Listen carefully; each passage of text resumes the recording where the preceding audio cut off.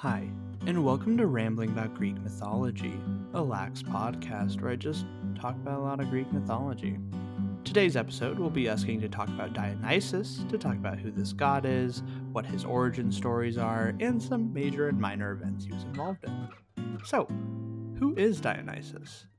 Dionysus isn't really too complicated of a god, which is pretty nice. I feel like when gods are more complicated, it requires a lot more to think about, but it's pretty straightforward. So his general domain is over wine, intoxication, and pleasure, which are all very clearly connected. That sort of area also explains his depiction in art as often being that of a young man to represent like the livelihood. Though in older ancient art, he was actually depicted as this bearded, mature man. So it's interesting how art changes over time in the depiction of Dionysus. He is also fittingly described as the joy for mortals by Homer, and he of many delights by Hesiod, which further emphasizes those effects of wine and how it acts as an escape from the hard life of humans. That's a big thing to kind of remember is the humans are in the Iron Age, right, in mythology. And so that sort of tough life that they're leading, wine is a sort of escape. And that general pleasure seeking is sort of an escape. His only real overlaps with various other deities include the Orphic Zagreus. You might know the name from the hit game Hades, which I will mention again briefly later. The Roman Liber and Bacchus. Bacchus, Bacchus, is actually a name used in both Greek and Roman texts, so it is like the more neutral name to use if you were to try referring him as like a Greek or Roman deity, depending on the context, and is what usually his other name is in Roman myth, and the Egyptian Osiris. These associations are not so much of mixed identity or origins for him, but rather just conflations and equivalences of Dionysus in other religions. Like if you remember with Artemis, with Hecate and Selene, kind of having different parts of the moon and kind of having overlaps and stuff is the distinction I'm drawing here. So the animals Dionysus was often associated with were the panther and like slash leopard and tiger, which do show up in some stories of his. He was also really consistently depicted with ivy and grapevine, the latter of which really makes sense if we think about how wine is produced. Another big thing associated with Dionysus was the thyrsus, which was this staff that was tipped with a pine cone. It was sort of like his trident, so to speak. Dionysus was also often accompanied by an entourage of Sileni, or satyrs. The distinction between them is kind of vague. Sileni seem to have this more sort of like mature, wiser aspect. But I mean, it, or like maybe they have a little more like they're associated with horse parts as opposed to goat part. But I don't think the distinction is like super meaningful. And in his entourage were also the Maenads, who were his female followers. The term for this entourage was called the Thyasos. I think that's just a cool name. So Dionysus, interestingly enough, probably due to his associations with wine, was a kind of common god in that almost every Greek city celebrated him, and there was no one city that was super sacred to him, unlike most deities. So his origins as part of the pantheon is super neat. Scholarship originally made him out to be some foreign god from maybe Thrace or Phrygia based on the location of his stories and how he wasn't really so divine as others and had his divinity often rejected. But then later discovery revealed that he's one of the OG Greek deities that is attested, like in Linear B scripts. So that's actually very interesting because, you know, this whole scholarship concluded one thing and it just very much did not line up with what turns out to be the case. He also might have been known as Eleuther in the past, but that isn't really confirmed. It's just this other god who's briefly mentioned, who's a son of Dionysus, or sorry, son of Zeus, and seems to kind of follow along a similar enough path that like the potential conflation is there. The final bit, on Dionysus is always about, the name of the god. And in this case, there's a bunch of like supposing. Dionysus might mean son of Zeus. So Zeus's name originally, like etymologically, is more like Dios, is what it comes from. So it could be that Nisus part is like some random obscure lost word for son. Um, but potentially it isn't sun, and it's actually derived from Mount Nysa, which is one of the locations where he was raised. And so that's kind of the idea. I don't really have a strong lean in any one direction, mostly because neither one is particularly appealing or something I really care for. So yeah, that's just kind of there for food for thought. Of name origins are kind of hard, and sometimes they reveal stuff, sometimes they have no concrete conclusion to them. So let's talk about his origin stories in terms of Greek myth. How does he come about? So his birth story is actually a really wacky one, and perhaps one of the most wacky ones alongside Athena's. Which one you deem more wacky is up to you after you hear it. So it starts off in Thebes when Zeus slept with Semele, a daughter of Cadmus and Harmonia. Seemingly this was more consensual, or at least the way the story is presented, it sounds like it. There doesn't seem to be much of an indication otherwise. Hera naturally heard about the fact Semele was pregnant and was not happy, so she took on the form of Semele's old nurse, Beroe, and approached her, being like, "Was your lover really Zeus?" Semele felt the need to prove herself, so she took up Beroe, in quotations, as advice of asking Zeus to appear to her in his true form. Zeus, prior to being asked this, had unwittingly agreed to grant her, any boon that she asked for, and that was the one. So, Zeus is definitely like, you want to run that back, maybe ask a different one. And she's like, no, you need to prove it to me. So he takes on his true form and burns her to ashes. Very, very interesting conclusion to that. So as she died, Zeus quickly snatched the developing Dionysus from her womb and stitched him into a gash cut in his own thigh, and Dionysus grew there until he was born. Yes, he was born from Zeus's thigh. This is kind of why he's given the epithet meaning twice born, or one of the reasons why is that he, was born from Semele and then born from Zeus's thigh. After this birth, he was variously said to have been raised by Ino and Athamas, and later by the nymphs of Mount Nysa, that mountain which we previously mentioned as potentially the origin for part of his name. So yeah, that's kind of the background on Dionysus. That birth story is quite the thing. We've kind of characterized him, so we can now talk about a couple stories. So the first major story will be the first of three, discussing the rejection of Dionysus's divinity. So there are these Tyrrhenian pirates, perhaps they're folks from Italy, who found this young boy on an island who was drunk but looked quite divine. One of the sailors, Acoetes, was like, "Nah, bruh, I don't think this is a good choice. This is a god, I think. Let's just avoid this." But they don't listen and bring him onto the ship. The boy, which is Dionysus, asked to be brought to Naxos, but when they refuse to sail in that direction, Dionysus realizes they are not listening to him. All of a sudden, the ship came to a halt. Ivy began to wind itself all over. Tigers, lynxes, and panthers suddenly appeared on the ship, and all the sailors, barring Acoetes, were turned into dolphins. Acoetes, as a result, became a priest of Dionysus and sometimes the leader of his entourage. This is a less violent example of the sort of result of people's arrogance and lack of reverence that leads to their punishment by Dionysus. Next two stories get a lot worse though, but I just wanted to show this as the first one because it's a notable story for him, and it shows kind of denying his divinity is really not a wise choice and is kind of only a disastrous decision for you. So this next story is about the foolish king Lycurgus from Thrace. This story is neat in respect to the fact that it gets more and more gory over time. I'm not one for gore necessarily, but it's cool to see the progression of a story get more violent over time. You have an old version of it and you have new versions of it, and you can compare chronologically what's taking place. So, the base story, is that Lycurgus rejected Dionysus' divinity and as a result got clapped. Lycurgus is this king of Thrace, or king in Thrace. So according to the Iliad, Lycurgus pursued Dionysus and his nurses from Mount Nysa, swinging at them with an ox goad, causing Dionysus to dive into the sea with fear and take refuge with Thetis. This caused Zeus to make Lycurgus blind and be hated by all the gods. So that might sound bad, but it gets much worse.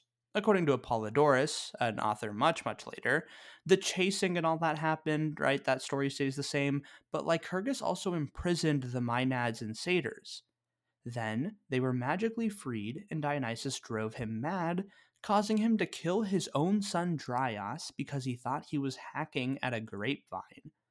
This caused the land to be barren, and Lycurgus had to be killed to save it, so he was torn apart by wild horses. Finally, by a later author, Hyginus, the story goes as follows.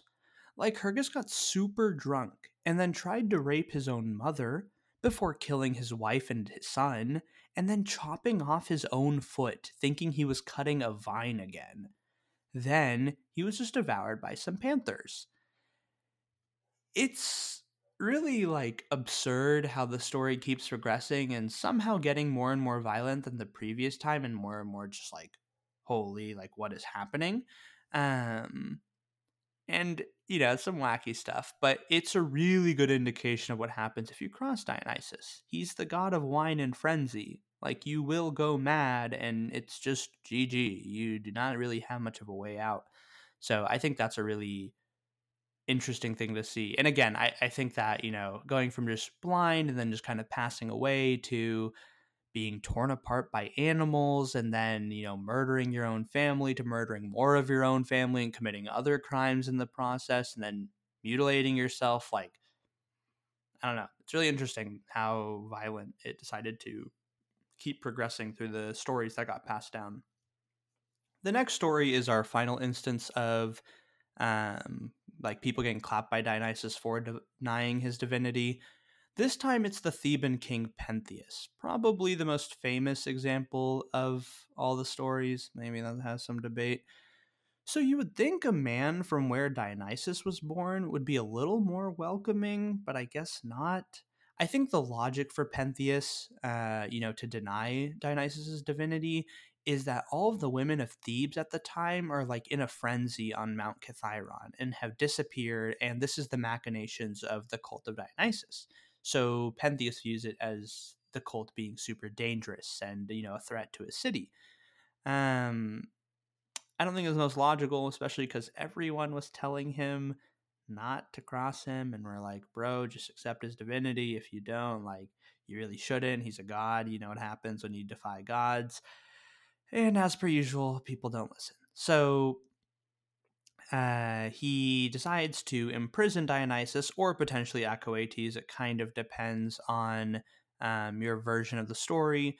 But the chains of his captive miraculously fall off. Finally, Dionysus drives him mad and dresses him up in women's clothes before taking him to Mount Kithaeron to spy on all the women who are in a frenzy there. Dionysus then calls for the women to punish Pentheus for spying on the dances.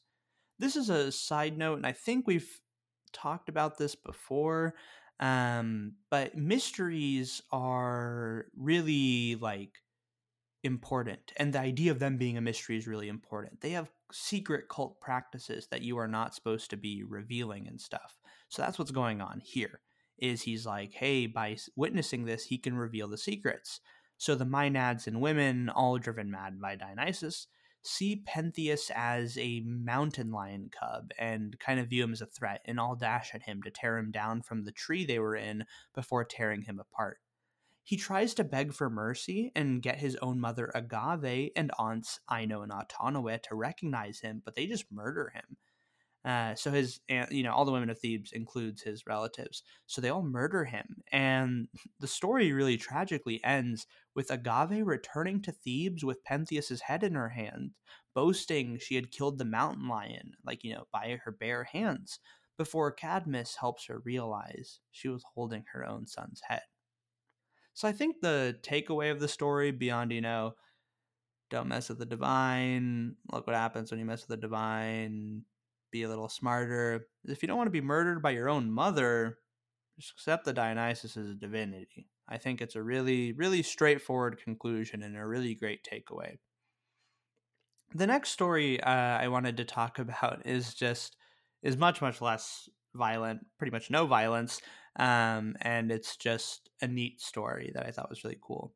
So it's actually about Dionysus retrieving Semele from the underworld. It's a rare sort of story and is just cool. Not many people get retrieved from the underworld. It's often a failed attempt. So this is like, I think, probably the only divinity that retrieves someone from the underworld that's not like Asclepius reviving someone. I think that's slightly different in that his thing was like a medicine thing, not just going there, picking up the person and leaving, because that's seemingly how it worked and something you could do. So Dionysus wanted to recover his mother Semele, so he went to the Alcyonian Lake. It's one of the entrances to the underworld. This nearby shepherd, who's variously named Prosimnus, Polymnus, or Hypolipnus, offered Dionysus to row him to the middle of the lake where the entrance was, since it was dangerous to swim in the lake. In turn, Dionysus was supposed to agree to sleep with the guy. So Dionysus was like, okay, sure, I'm down for that. So he goes to the underworld, retrieves his mother Semele, and comes back and finds that, our Prosimnus, Polymnus, Hypolipnus is dead. So that story kind of ends there. I won't really go too much into what happens post fact, mostly because I don't know. That probably just isn't something I should generally be talking about, though I talk about most things here.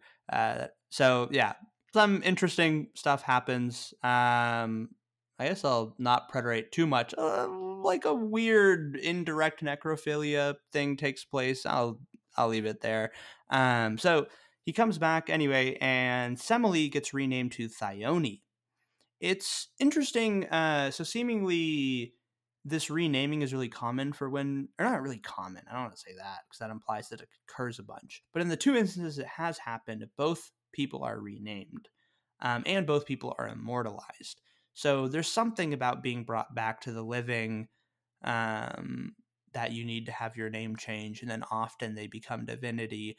I don't know if this is related to like uh an idea of like identity and stuff and worrying about that recognition or what exactly. It's a little unclear because Hercules gets made divine, and he has like a mortal version of himself still in the underworld, and then he's also divine. So little strange how it works, but either way, the story is mostly because I appreciate Dionysus going and getting his mother and immortalizing her after she got completely burned to a crisp, for trying to figure out who, uh, or not trying to figure out, but to rather prove who his father was.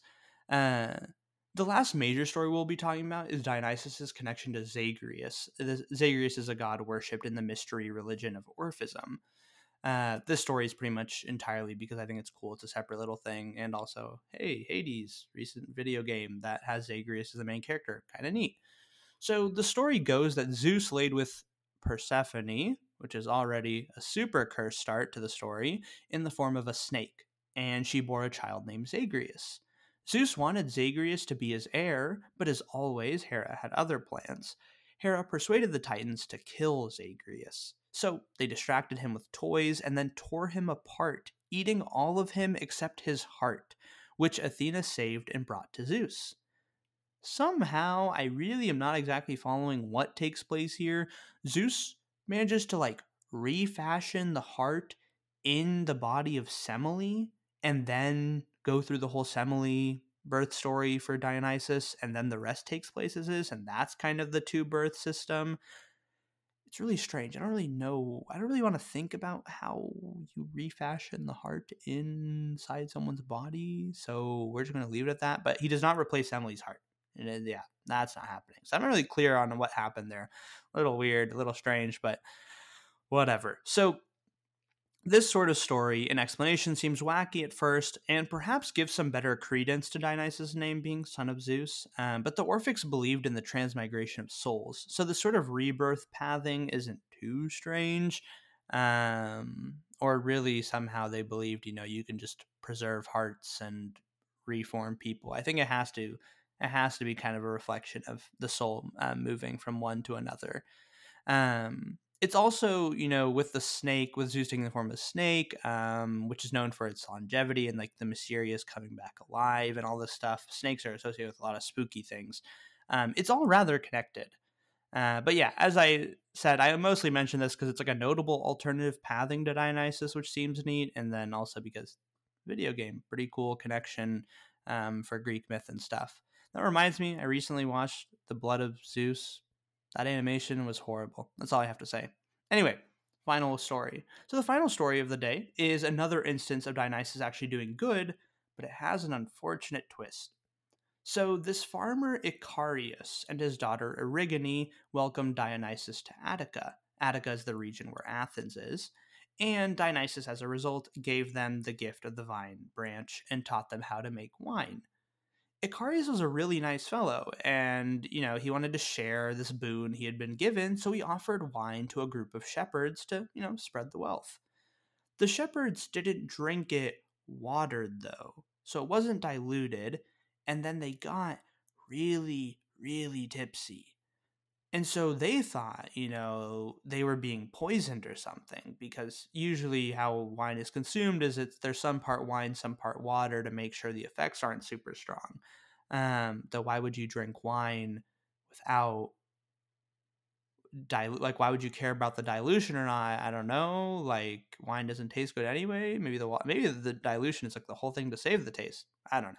Anyways, they get super tipsy. They think they're getting poisoned, so they club him to death, and then they bury his body under a tree. Eventually, his daughter, who's still existing, Erigone, went looking for her dad with her dog Myra, and when she found his grave, she hanged herself from the tree in grief. The dog Myra also tossed themselves into a well. Uh, so Dionysus, heard about this, found out about this, and became so angered that he drove the girls of Athens mad and made them hang themselves until the Athenians finally consulted the Delphic oracle and realized what had happened. So then they sought out the murderous shepherds and hanged them and instituted a festival in honor of Erigone. Dionysus also went on to immortalize Icarius as the constellation Boötes, Erigone as Virgo, and Myra as Canis Minor.